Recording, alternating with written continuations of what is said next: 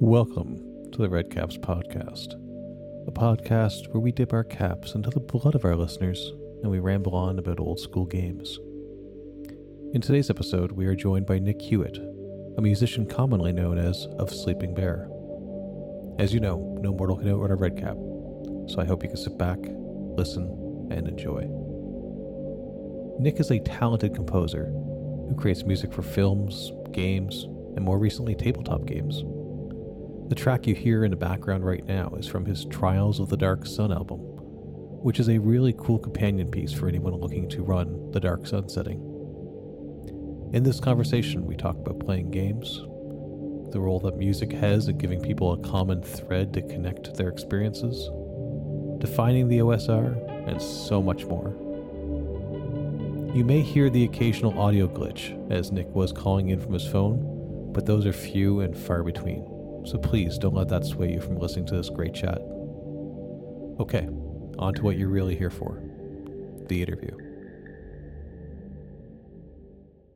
All right, folks, we've got Nick Hewitt here, also known as Sleeping Bear, composer, musician, and also, strangely enough, or maybe not strangely, but uniquely enough, creates a lot of music directly targeted at gaming and modules in specific. Nick, how are you doing this evening? I'm doing fantastic. How about yourself? Not too bad. I was wondering if you could tell me a little bit about how you got into making music for RPGs and why you started making music for RPGs as well. Um, by absolute accident. It's one of those things where I was trying to expand my portfolio, and I was really into like dungeon synth, and I got into the OSR through a lot of separate stuff that way. And I was like, well, I'm going to make an album, kind of about some of my like favorite older cliches. Um, it's semi-focused around second edition's Dark Sun setting, but also just like the sort of sword and sandal genre in and of itself. And that garnered a little bit more attention than I thought it would. um, when I shared it with OSR groups and D&D groups. And from there, I reached out to some other people and creators in those groups and ended up working with them for a couple other things. And here we are. So often, whenever I think of music with regards to tabletop games, I'm usually thinking more of like ambient background stuff, like the typical chatter at a tavern or the spooky noise if I'm down in a dungeon type idea. But you also do a little bit more than just like an ambient noise. You have stuff that's more themed towards like actual modules or specific key moments and adventures and stuff, correct? Yeah. It's a fine line to draw with that. And throughout this interview, you're going to hear me reference the fact that compared to writing for like a video game or a movie, tabletop RPGs are so interactive that your chaos factor of your players comes into play a lot. So when I'm writing music for an RPG module or a setting, I have to steer clear of things that are really, really specific because there are the odds that the players are going to pull a complete 180 and completely circumvent that. But I try to do my best to let the music be a tool that the game master can utilize to further, I guess, tickle the imaginations of their players. I try to make the music paint a picture just like their storytelling would. Yeah, and I think that's true for the other forms of art that kind of goes into if you're making something for public consumption in the tabletop RPG space, you kind of have to really find that balance of being specific but also being as general as possible because you have no idea what once it hits the table where it's going to go. So you see that same caution being taken with people who are writing modules or people who are doing anything really in this hobby is like it doesn't survive first contact with the players most of the time if you've got a Mhm. very specific plan. Um, do you find with online play, do you find that music from the folks that get the most use out of your talents, out of the track stuff you use, is it more aimed for folks who are playing online or in person? Do you get any sort of feedback on which way that tends to go? I've never gotten any feedback in terms of like which way it gets used more. Um, I've used music in my own like dungeon master stuff in person a lot, and it never gets any negative feedback. Online, I think it would be even more useful in that sense. That connection between people isn't quite as dynamic, like you're not as in person, and kind of where like maybe a dungeon master can't be as I has animated with their body or something, the music might be able to kind of push tensions and certain cues and stuff forward. Um, and I've noticed there are actually around the time I was getting into making music for RPGs, a lot of services were being offered for utilizing music and sounds and stuff, almost like giant fantasy soundboards for online play. So I think it's becoming a little bit more of a commonplace thing to have soundtracks and playlists. Yeah, I've used them a long time ago when I used to play 5e. There was a few folks of us that would play on Roll 20, and we would play. We tried to bundle in more music and stuff at that point. And then I moved away from 5e, and now generally the only place where I would probably, if I'm using Foundry, I can easily put music into that. But I find that sometimes it's a little bit difficult to with all the various tools. It's difficult to get folks to where they can experience the game and not have 16 different windows or things they have to sign into to get going. That's why I think maybe the in person might be a little bit easier if you just the DM has a laptop off to the side, plays music, and can key off of it. But um, online, I maybe but I'm not aware of any really great tools for making sure that you keep everything smooth and in check on there. Do you know of anything like that people should check out? Right off the top of my head, the first one that was going to come to mind for the music and stuff was actually Foundry. That was the big one I saw right before I got into like doing this stuff. Um, you can run certain instances of audio players and stuff directly through Discord. I think that's probably the most streamlined thing where the music kind of plays. It's like a bot that's part of your voice call that is playing Right. like a playlist. And you can kind of tweak it from there. That would be the most like instanced, not thousands of windows thing kind of I could think of. But I don't do a lot of online play myself. I live in a pretty rural area. Like I'm actually doing this call with you on my phone because my actual internet is like satellite based. So I do in person play a lot more than I do online play. Very good. The So when you're sitting down to create a set of tracks, you were saying that there's a fine line between being specific and being just ambient background noise type radio, or background sounds. I shouldn't say noise, but background sounds that are roughly on a theme. What where do you How do you draw like the inspiration for, like, say you were going to do a classic Strahd type campaign, or a Keep on the Borderlands or something along those? How do you pick out key items from a module or something like that to compose something out of for? The first thing I typically do is if I run through a module or a game itself, I take a lot of inspiration directly from the lore of the game and I look at how is this lore presented to the players chronologically? Like, what are the players going to know and experience at the beginning, versus at the end? And I kind of use those reveal points as my mile markers. So, if the party is going to start in a tavern, I'm going to make a tavern song. I'm going to make music that would play in the background of the tavern. You can't screw that up. You're going to start here. The players can't change that. Um, and I look through modules and see like the most key points that are integral to the adventure, and just kind of write off of those. And I see where I'm at from there. And if I have a lot of space left, I'll fill in with just general music tracks, like a travel song, an adventuring sort of jaunty tune. Or if I know there's a lot of combat, I'll make sure to write a couple like fighting pieces. And those tracks are intentionally able to be kind of thrown around or looped by the game master. So they're more of like a utility song versus like a thematic song. What has been of the ones that you've created, what has been the your favorite module that you've created tracks for, or is there a module that you're just dying to sit down and actually get the time to do as well? I had a lot of fun doing the music for We Deal in Lead, which is a sort of dark fantasy Western role-playing game, made by Odin's Beard RPG. It's kind of a Cairn hack. That was really fun just because I got to do crazy spaghetti Western guitar music with synthesizers, and it's something you don't really get to do all the time. As for modules I'd like to do, there's a lot of them.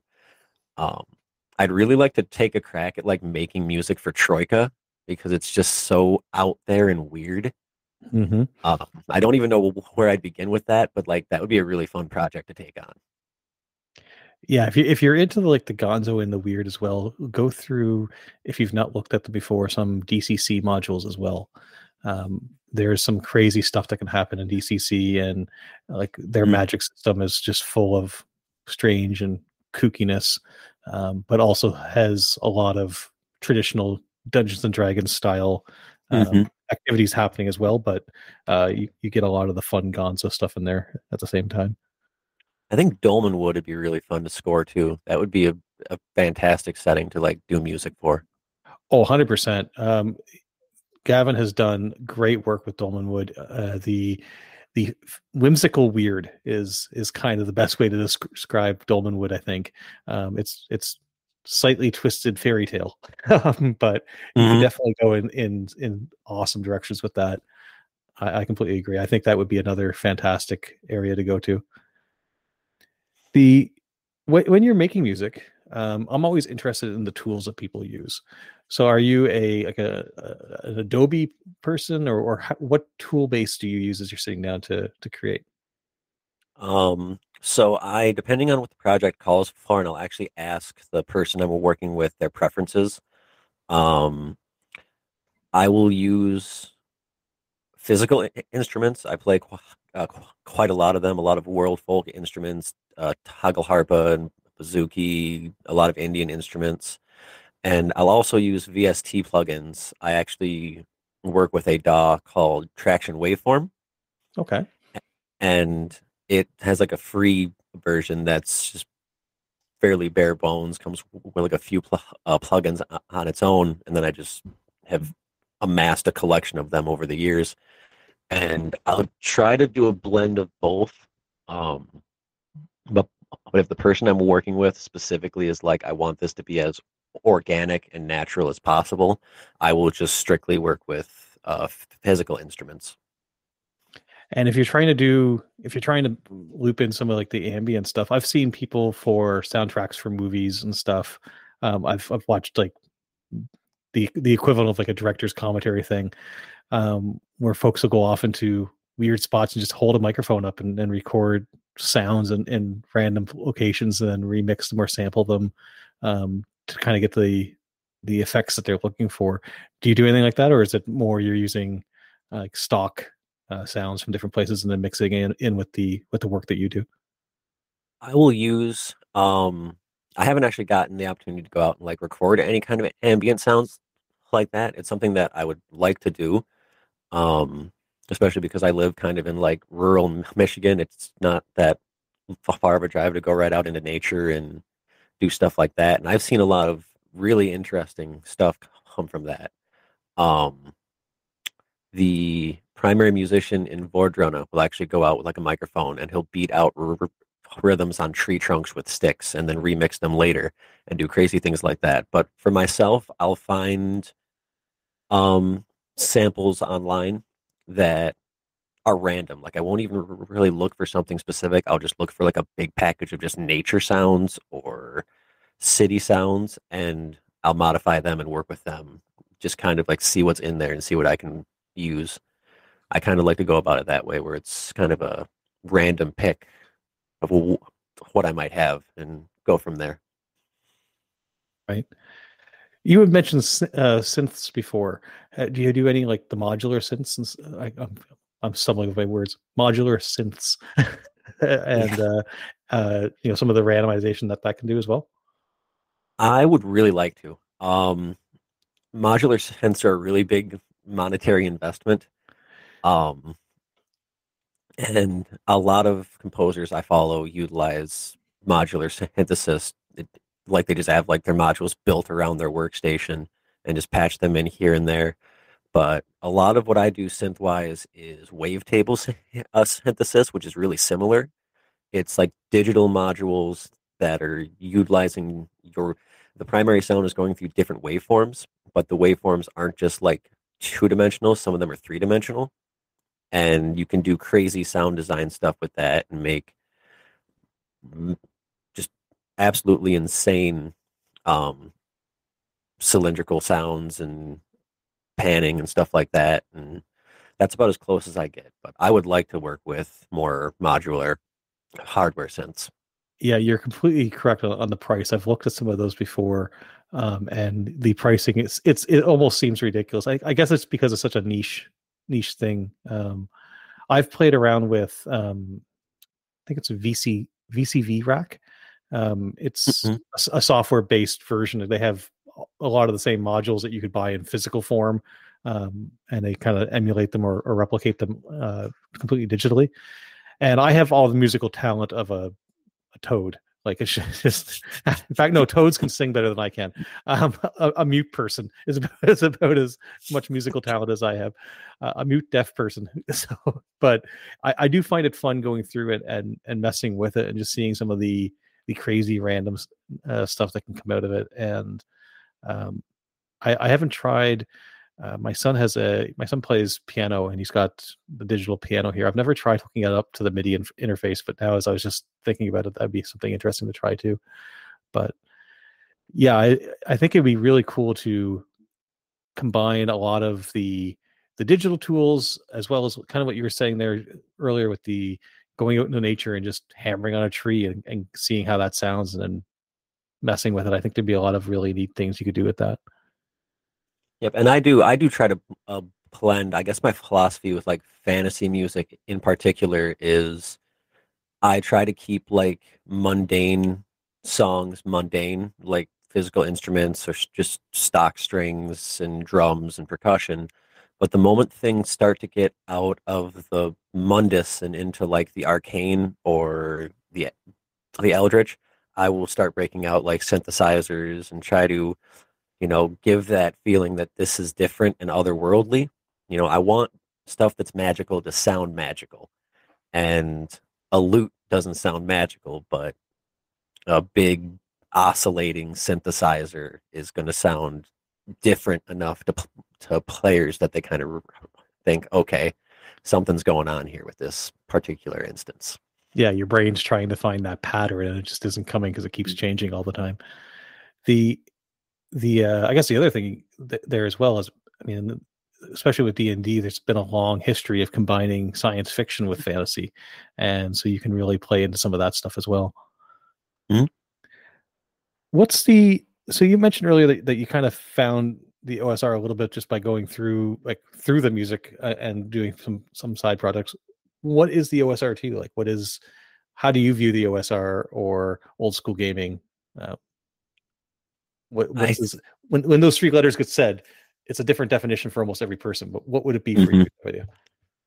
For me, it's not even just like specifically tabletop gaming. It's the growth of role playing games into an entire world practically. I don't just look at the OSR as old D&D and its offshoots. I look at it as the beginning of computer RPGs. I look at it as beginnings of roguelike games. I look at it as B-movie fantasy and sci-fi film and the music that came with a lot of those all kind of trigger the OSR in my head because it all takes a lot of influence from each other. Um, Conan the Barbarian is a reference you see with a lot of stuff in the older RPGs, as an example. And even so far as like when I was working on um, Trials of the Dark Sun, I wasn't really thinking of like synth music from, you know, like Conan the Barbarian and stuff like that, that's still in that sword and sandal. I was thinking of like computer RPGs from like the 90s, like Diablo and stuff. Like I was looking at that because that was like the sound in my head at the time. I'm like, if I'm on some like dark fantasy adventure, even if it's in the desert, like this is the kind of music that's in my head. Yeah, Like there's lo-fi, fantasy music. yeah, it's really interesting the how one influences the other, and you get that little bit of a feedback loop, right? Because almost every like the entire not just like uh fantasy adventure or those sorts of video games, almost all video games have some sort of a link back to tabletop gaming in a lot of ways. I mean, just the fact that a lot of games have health points, I think, is a direct Hmm. direct result of tabletop gaming happening. Um, and so you can see, the influence comes in there, and then it goes in waves, where I think it cycles back, and the digital games that maybe aren't tabletop games, but are like just computer games or console games, what have you, start influencing um, the tabletop games. There was a long period of time where people were talking about um, the name of the game, Souls, Dark Souls, like tabletop games, and this game reminds them of that, when really I think Dark Souls drew a lot of influence from earlier editions of D&D and the deadliness of those.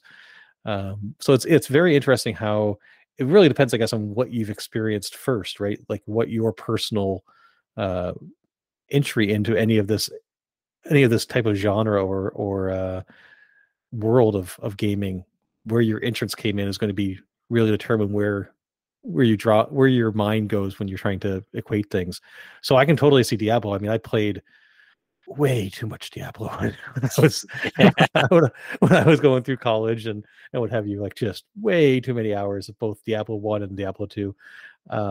So I can totally see when you brought that up, I just kind of had a flashback of of listening to Deckard Cain talk to me. Um, but The moment you hear like the 12-string guitar and like yes, the Tristram theme, it doesn't matter. You're just like, okay, yep, this is what's going on. And that's something that like I liked about that because it's still in, I don't want to say like a super old computer game. I mean, the first one kind of is, but a lot of games at that time, it was all like very heavy MIDI instruments and stuff like that. So like having this sort of very compressed sounding, but still noticeable like facet of real instruments was another thing that captured that for me. And like I said, that was kind of what I was going for is I didn't want the music for this to sound like 8-bit. I wanted it to sound like old, not great sound quality, newer instruments, I guess, for that time period. yeah, it's interesting how a sound, especially a music track, can really set your mind on how things are. Like for me, I remember in high school, um, when Quake first came out, and Hmm. you had folks like Nine Inch Nails performing on it, and what have you, and you're just like, this is amazing. Like it was like, the bands that I really enjoy, and you're hearing this in the video game, you're like, wow. Or I don't know how many people had, like, a little bit younger than me, but how many folks a little bit younger than me had a lot of their musical taste formed by Tony Hawk, uh, simply Yep. because of the music tracks that are on there. So yeah, it plays a huge part. You don't hear it as much on tabletop gaming, but I guess it's because, unlike with say a computer game or what have you, where the publisher of that game can ensure that the music is happening, Yeah. Yep. and has that, there's no way to make sure that's happening. So there is no like grand shared experience of sound when it comes to tabletop gaming. um I wonder if I know there are games that have come out that have kind of almost been an album based. I'm struggling to remember the name of one right now. I don't remember if Morkborg also had like an album associated to it, but Yep. I know there's been other games that have done that. I wonder if that will become more of a thing to build up that shared experience of the same sound happening. I am noticing that more. So Morkborg had a companion soundtrack from the Dungeon Synth project Knoll, which is really they're like one of my favorites. It's all through the Heimat der Katastrophe label from Italy, and a couple of the other projects there's a running theory that it's all the same guy just doing different styles of dungeons synth, and it probably is. But another label on there is Kobold, and Kobold does stuff for basic fantasy. And Mazes actually had a soundtrack done by Noel as well. And this has all been within like the last few years. You start to see it more and more. I did the soundtrack for We Deal in Lead. Different third party RPGs, whether they're it's OSR or NSR, seem to be using the idea of a soundtrack as mostly an incentive. I see it a lot for like Kickstarter and like crowdfunding. If we reach a certain goal, there'll be a soundtrack made that everyone who backed will get. And I don't know if it's the promise of free music that gets people incentivized by that, or if the idea of a soundtrack made just for a game is something that incentivizes people. That's the one thing I can't really find a definite answer on, but I'd like to hope the idea of a soundtrack is what incentivizes people. I think it was probably partially that, and partially also the idea of it being like a collector's item, something that the general public doesn't get or something like that. Because you see a lot of that in video game spaces too, where like I'll go to buy something on Steam, and there's like you can get this or you can get the deluxe version, and it comes with the soundtrack. Um, and there's been very few games I've done that for, but there's been a couple where I've been like, yeah, this game. I feel like this is going to be a classic game for a long time. I want the soundtrack as well.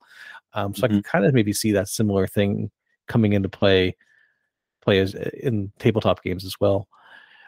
You mentioned NSR and OSR.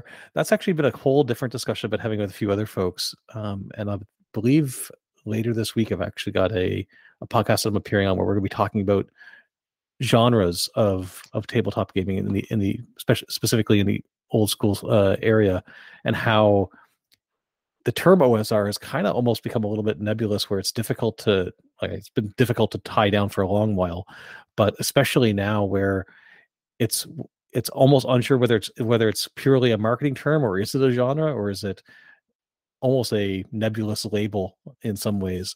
And you've got other folks like doing NSR, or I refer to a lot of games as just indie games. Like this is an indie game, and not a derogatory term at all. Just like it's an independent game type idea. Mm-hmm. And I'm interested. Genre is big in the music world. There's I don't know if it's simply because there's more people, so it's easier to get consensus, or easier to have a critical mass of people to go, this sound is this genre. But it seems like we have a very difficult time getting that same thing happening in tabletop space, where either you can't get enough movement to say, yeah, this style of game is this text label, or if you try to say, no, that's not this text label, it's this one, there's a lot of arguments that can happen, and a lot of hurt feelings that come up where people think you're excluding them, where it's, in my view, it's a lot of it is just trying to be able to define a language so you could have a discussion about it with everybody understanding what you're talking about. For me, I guess I look at the labels or genre terms, whatever you want to utilize them as. I look at them for like organizational purposes. I'd never seen the NSR tag until I started working with Colin when we were doing We Deal with Lead. He would tag a lot of his stuff with NSR, and that was really interesting to me because he was making a Cairn hack, and I always looked at Cairn as like an OSR like game set. It just seemed like that to me. So I had to like kind of dive down that rabbit hole, and I guess I'm still struggling to find the differentiations between the two. But You and everybody um, else in the hobby. but it's I guess when you brought up the music genre thing, it brought to mind the fact that like it's like saying I listen to metal Yes. and saying I play tabletop RPGs. I could leave it at that, and there'd be some connection there. Oh, I also play tabletop RPGs, and if you leave it at that base level, there's not really room to argue because you may like, fifth edition. I may like old school essentials. We can talk about our RPG experiences with both, or we can break it down even further and say, well, I like streamlined rules, D6 based OSR sci-fi apocalyptic RPGs, much like someone would listen to polyrhythmic Polish dance metal and kind of break it down I like gotta write that down because that's something. Say that again. polyrhythmic Polish dance metal. Because why All not? right, there. I'm gonna look it up. New I'm Spotify sure there's playlist. something. I'm sure there's something out there. But the more specific you make the content you enjoy, or you refer to the content you enjoy, I think there is a bit of alienation that can come with that to people who are on the outside of that.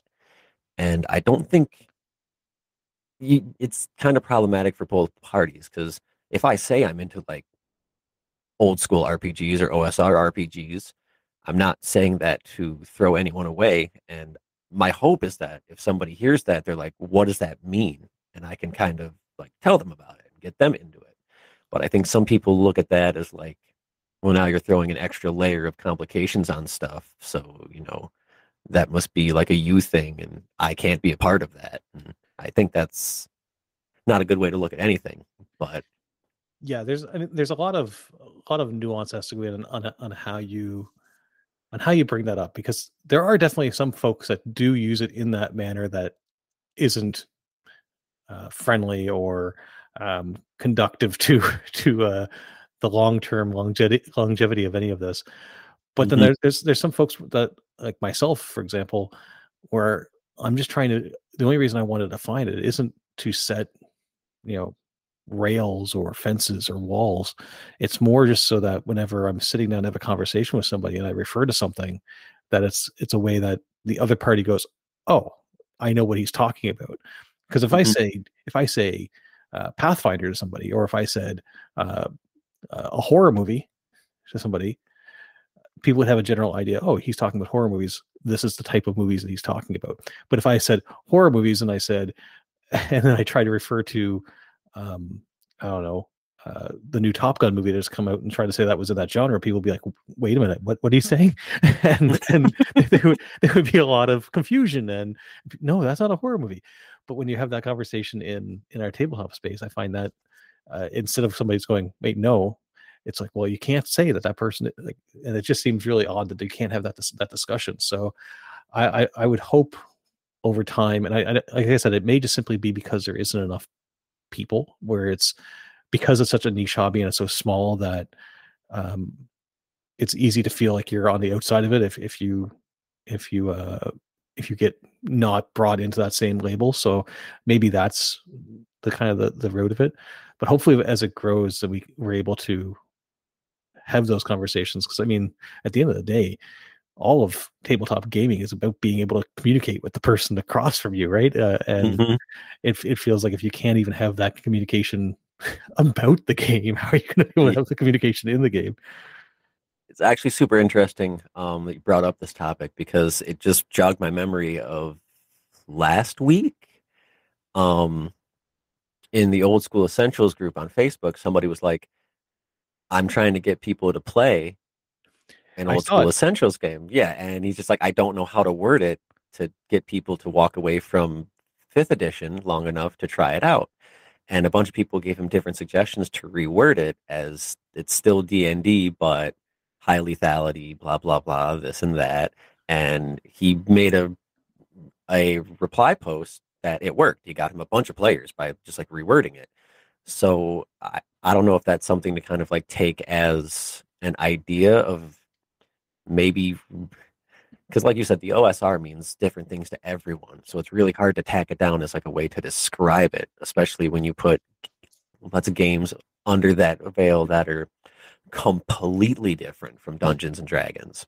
Yeah, exactly. Um, so that's like where, you know, if you refer to something as old school gaming, old school tabletop RPGs, is that something that people might react better to than just saying, oh, it's an OSR RPG and then trying to figure out what that means? Yeah, there was, I believe it was Roothammer, Hankering Infernal. At one point, whenever he was first getting into old school essentials, he had a video that he had up on his YouTube site, and he was referring to it as um, I'm forgetting his exact words now, but it was something along the lines of this is traditional, or is this is the ritual that we like. He was talking about like how we roll up stats or something. He was like, this is the way it was traditionally done. That we're going back and revisiting the rituals of how all this started and trying to frame it in that standpoint of like not hey, let's go play something old. It was more like, hey, let's discover how all this started. What's the foundation of it? And I thought that was an interesting approach that he took to it as well, of just trying to frame it as it's something that you're familiar with, but let's find out how it got to that point.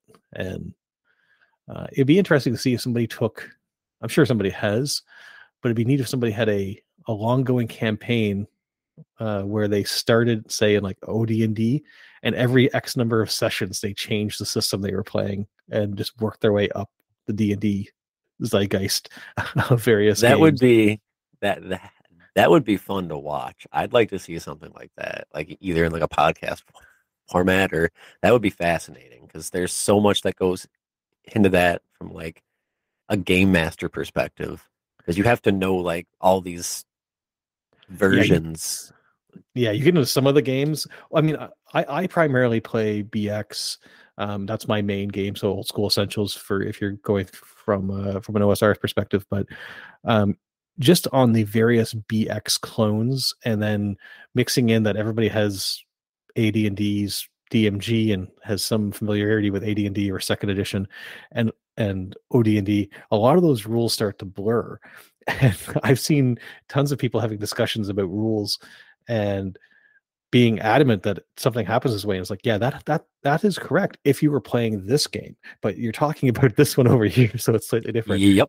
So just being able to have somebody who can keep that straight in their head, especially if they did it on a rapid sequence, where like, all right, this week or these 2 weeks we're playing OD&D, next 2 weeks we're playing Holmes, and then we're gonna go to like it would be very difficult, but it would be very cool. I agree. I think that'd be neat.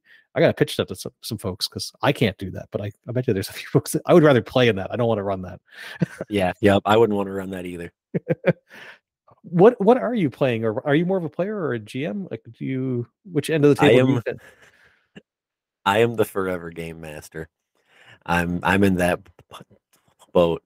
I finally got to play for the first time a couple weeks ago to test a friend's fifth edition one shot. They're kind of taking the introductory um quest, I guess, from the Curse of Strahd and trying to make it a one shot that they can have new players play, Okay. because he wants to actually take it to his local like tabletop store and run it for people. And it was actually really fun. And yeah, it was like the first time I've gotten to play in a long time. And I love being a player. It's just none of my friends love being a game master. So that's usually what I have to what I have to work with.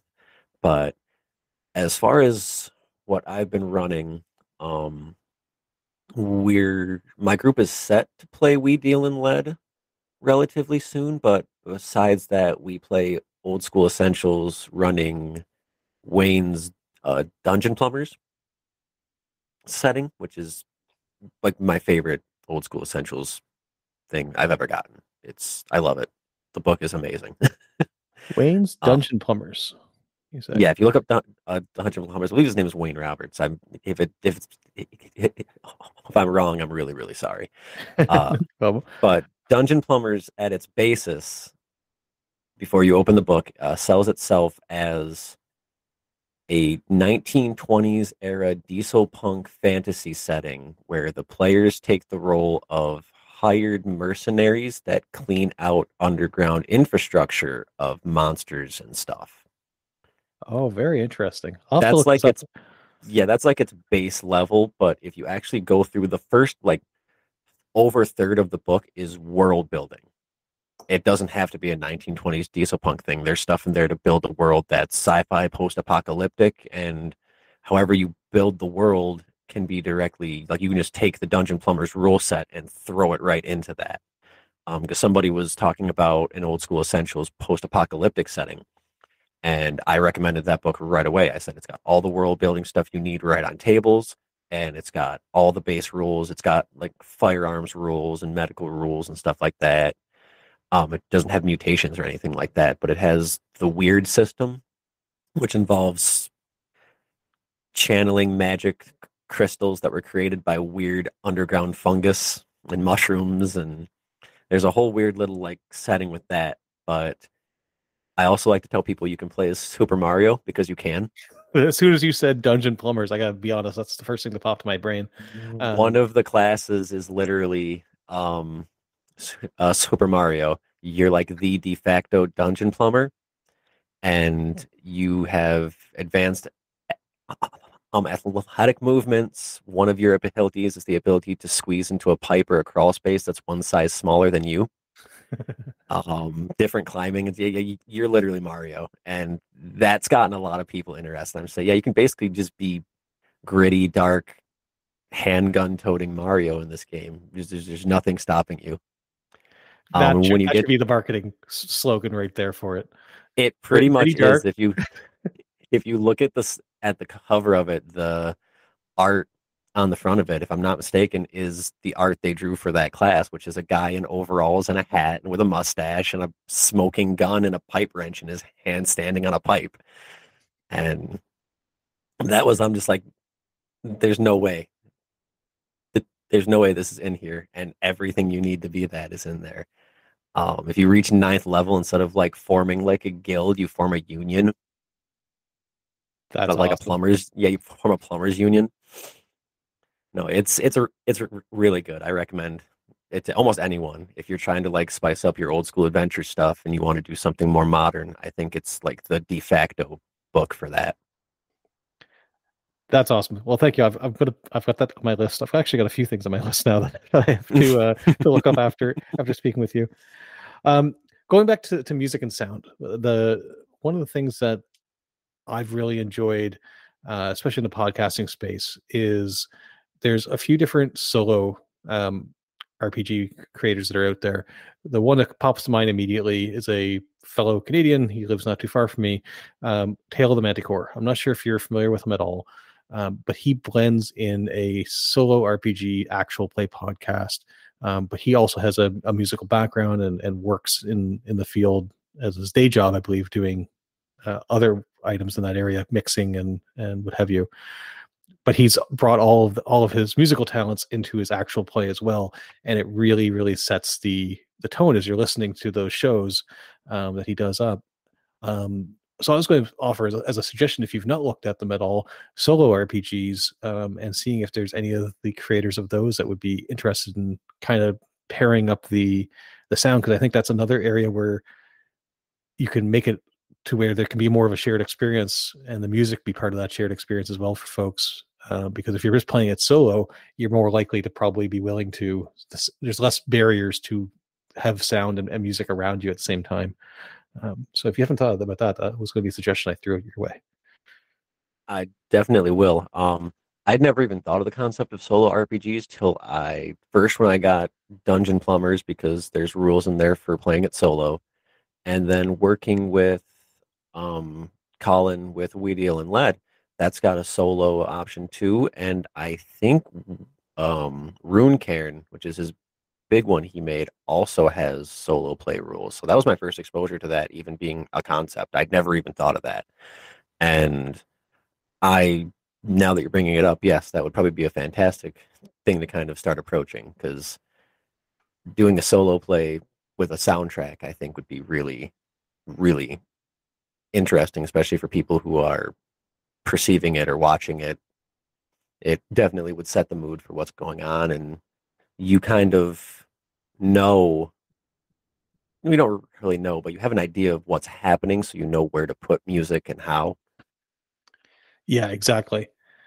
The yeah, I can't recommend more the Tale of the Manticore. It's fantastic.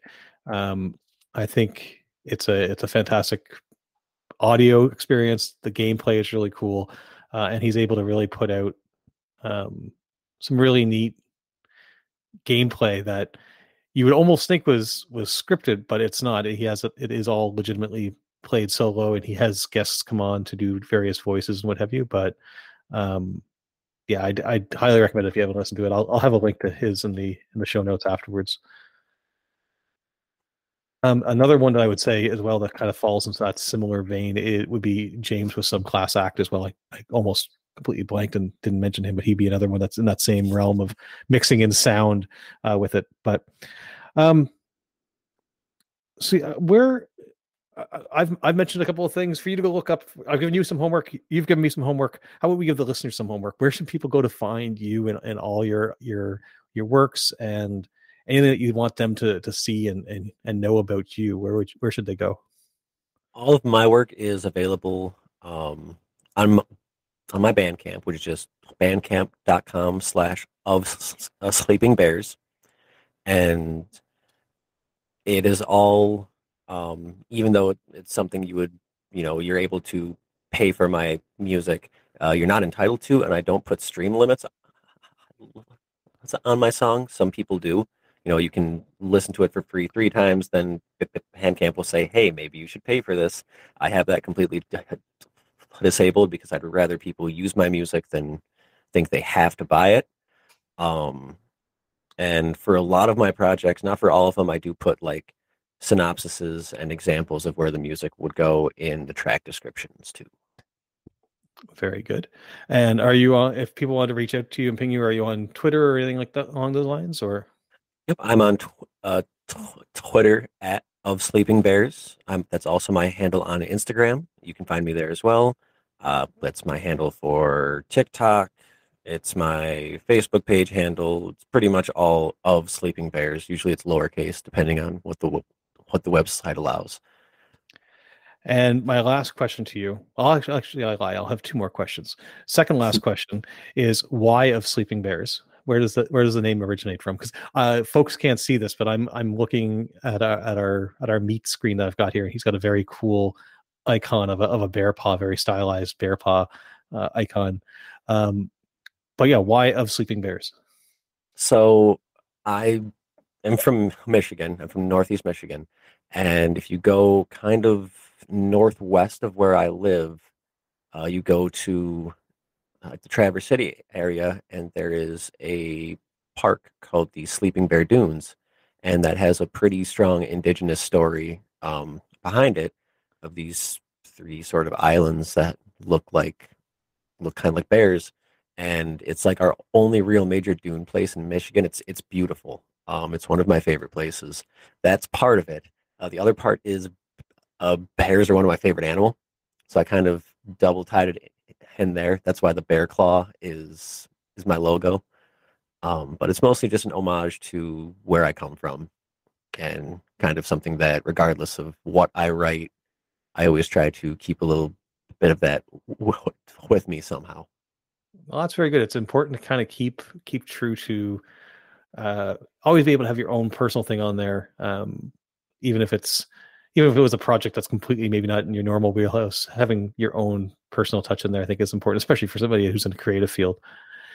So the last question I've got is, often when I do interviews with folks, afterwards I'm like, oh, I should have asked this question, or there's questions where the person who I'm having the interview with, uh, they're probably going, oh, why? I hope he asks me about this. So my question to you is, what have I not asked you that you'd really like to talk about? What is something that, if it's super long, we can always come back for a different one. But is there something short that I should have asked that I didn't, and that you'd like to let people know about or discuss at all?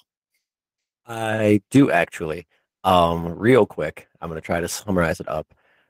If this goes up in time, I am part of one of the stretch goals for Appendix N Entertainment's big Kickstarter for um, their old school Essentials expansion, which I will send you a link to if you maybe want to put that in the show notes. For sure. And we funded, but to get to a lot more of our stretch goals, we need a lot more people to kind of jump in and sort of pop in there. It's the Gateway to Adventure trilogy, and it would be really cool to be able to make a soundtrack for that, because it's not really a soundtrack for the books, because the books themselves are just class expansions. There's combat mechanics and there's magic mechanics, but all of the stuff that Ryan has written under Appendix N Entertainment takes place in the Mid Realm, which is his own sort of fantasy setting for old school essentials. and I'd be writing a soundtrack for that, which I think would be really cool because he's got a lot of fascinating stuff he's created for that would be really fun to write for. All right, yeah. Like I said, I will be trying to get this up either tomorrow or later this week. When does the Kickstarter close? Do you know a date that it might be closing on? I want to say October 15th. Okay, well, we will try our very best to get this out. Yeah. So if you're hearing this, folks, yeah, definitely. I'll have the link to it in the show notes, and definitely go check out the Kickstarter and boost that up.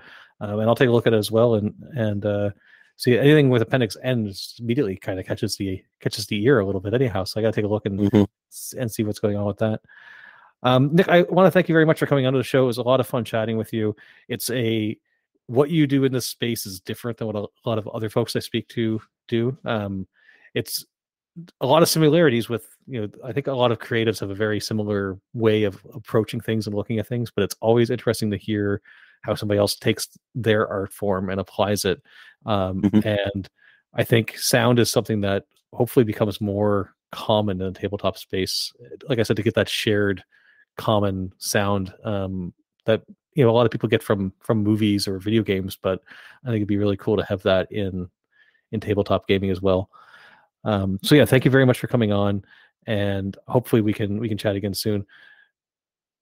Yeah, thank you so much for having me. This is my first ever podcast interview, so I hope I did good. You did amazing. So awesome. Thank you very much. All right, folks. So yeah, please go check out all the links in the description, and I will send it back to future me, who's doing all the editing on this. Thank you very much, Nick, for joining me on the show. I will provide all the links to all the things down in the show notes. There will also be links to the Child Hero Contest. Everyone, please make sure you check that out. Also, as mentioned in the chat, don't forget to go check out that Kickstarter for Gateway to Adventure. I hope you all have been enjoying these conversations, because I definitely have, and I think they're going to become a more common thing on the podcast, even after OSR October is over. Okay, folks, that wraps up this episode of the Red Caps podcast. I hope you enjoyed, you learned something, and that you're eager to come back for more. The call-in number is open at 385-2-REDCAP. That's 385-273-3227. Or you can head over to anchor.fm/theredcaps and leave a voicemail. www.theredcaps.net has all the links to all the ways to contact me, and I would love to hear from you. Thank you so very much for listening.